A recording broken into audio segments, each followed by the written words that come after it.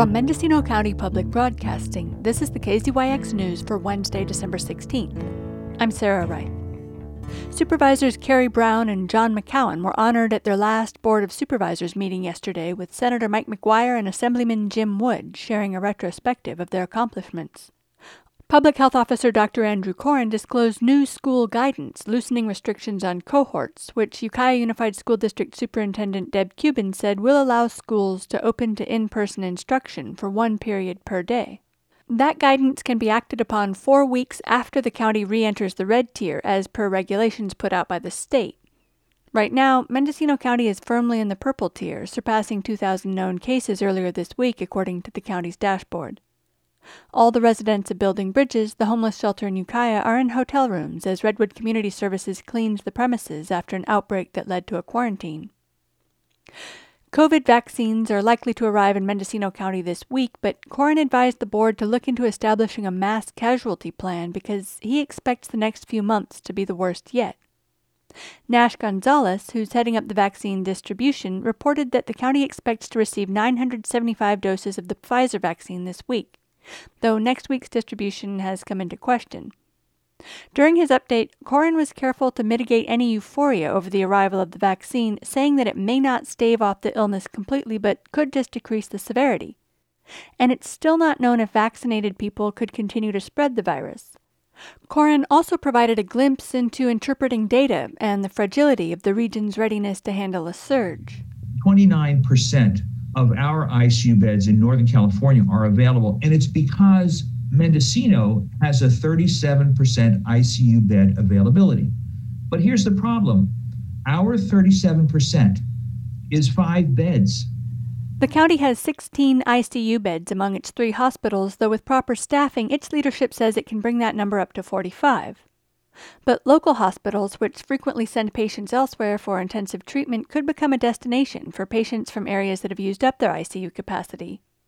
This led to Coren's grimmest warning of the day. I am usually an optimistic guy, but looking at where we are now and where the counties to the south of us are, all of our efforts so far seem too little and too late. The state acknowledges we'll probably trigger a stay-at-home due to ICU bed availability in a couple of weeks here in Northern California, but that's not counting the sooner onslaught of transfers we're going to get from out of county. The state could shut us all down. They could even do it with the National Guard, but it seems unlikely for economic and political reasons.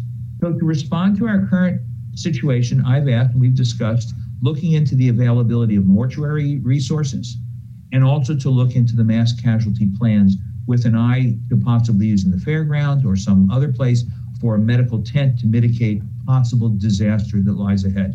Still, almost all of the 35 letters attached to the agenda item about the COVID update were from people explaining that they're in dire need of the indoor swimming pool at the Ukiah Valley Athletic Club. People wrote that they're elderly, recovering from surgeries, suffering from arthritis, and are unable to benefit from other forms of exercise. Their doctors wrote them notes that allowed them to use the indoor pool, but those notes are no longer valid. Let me try and answer the question about the gyms and the indoor pools as best as I can. I'm personally familiar with 2 of the athletic clubs in town, and I'm very impressed by the modifications that they have made and they've tried to make. We don't have a way to measure airflow and those sorts of things. I think they've come a long way in trying to make their facilities safe for their clients. We can't allow more than what the state allows us to do. If we do, we risk all of the funds that are going to help all the rest of our citizens. So although I could write an order that says it's cool for people to go to the gym, use the indoor pools, I can't do that without risking the budget that we have for the county. That's just reality.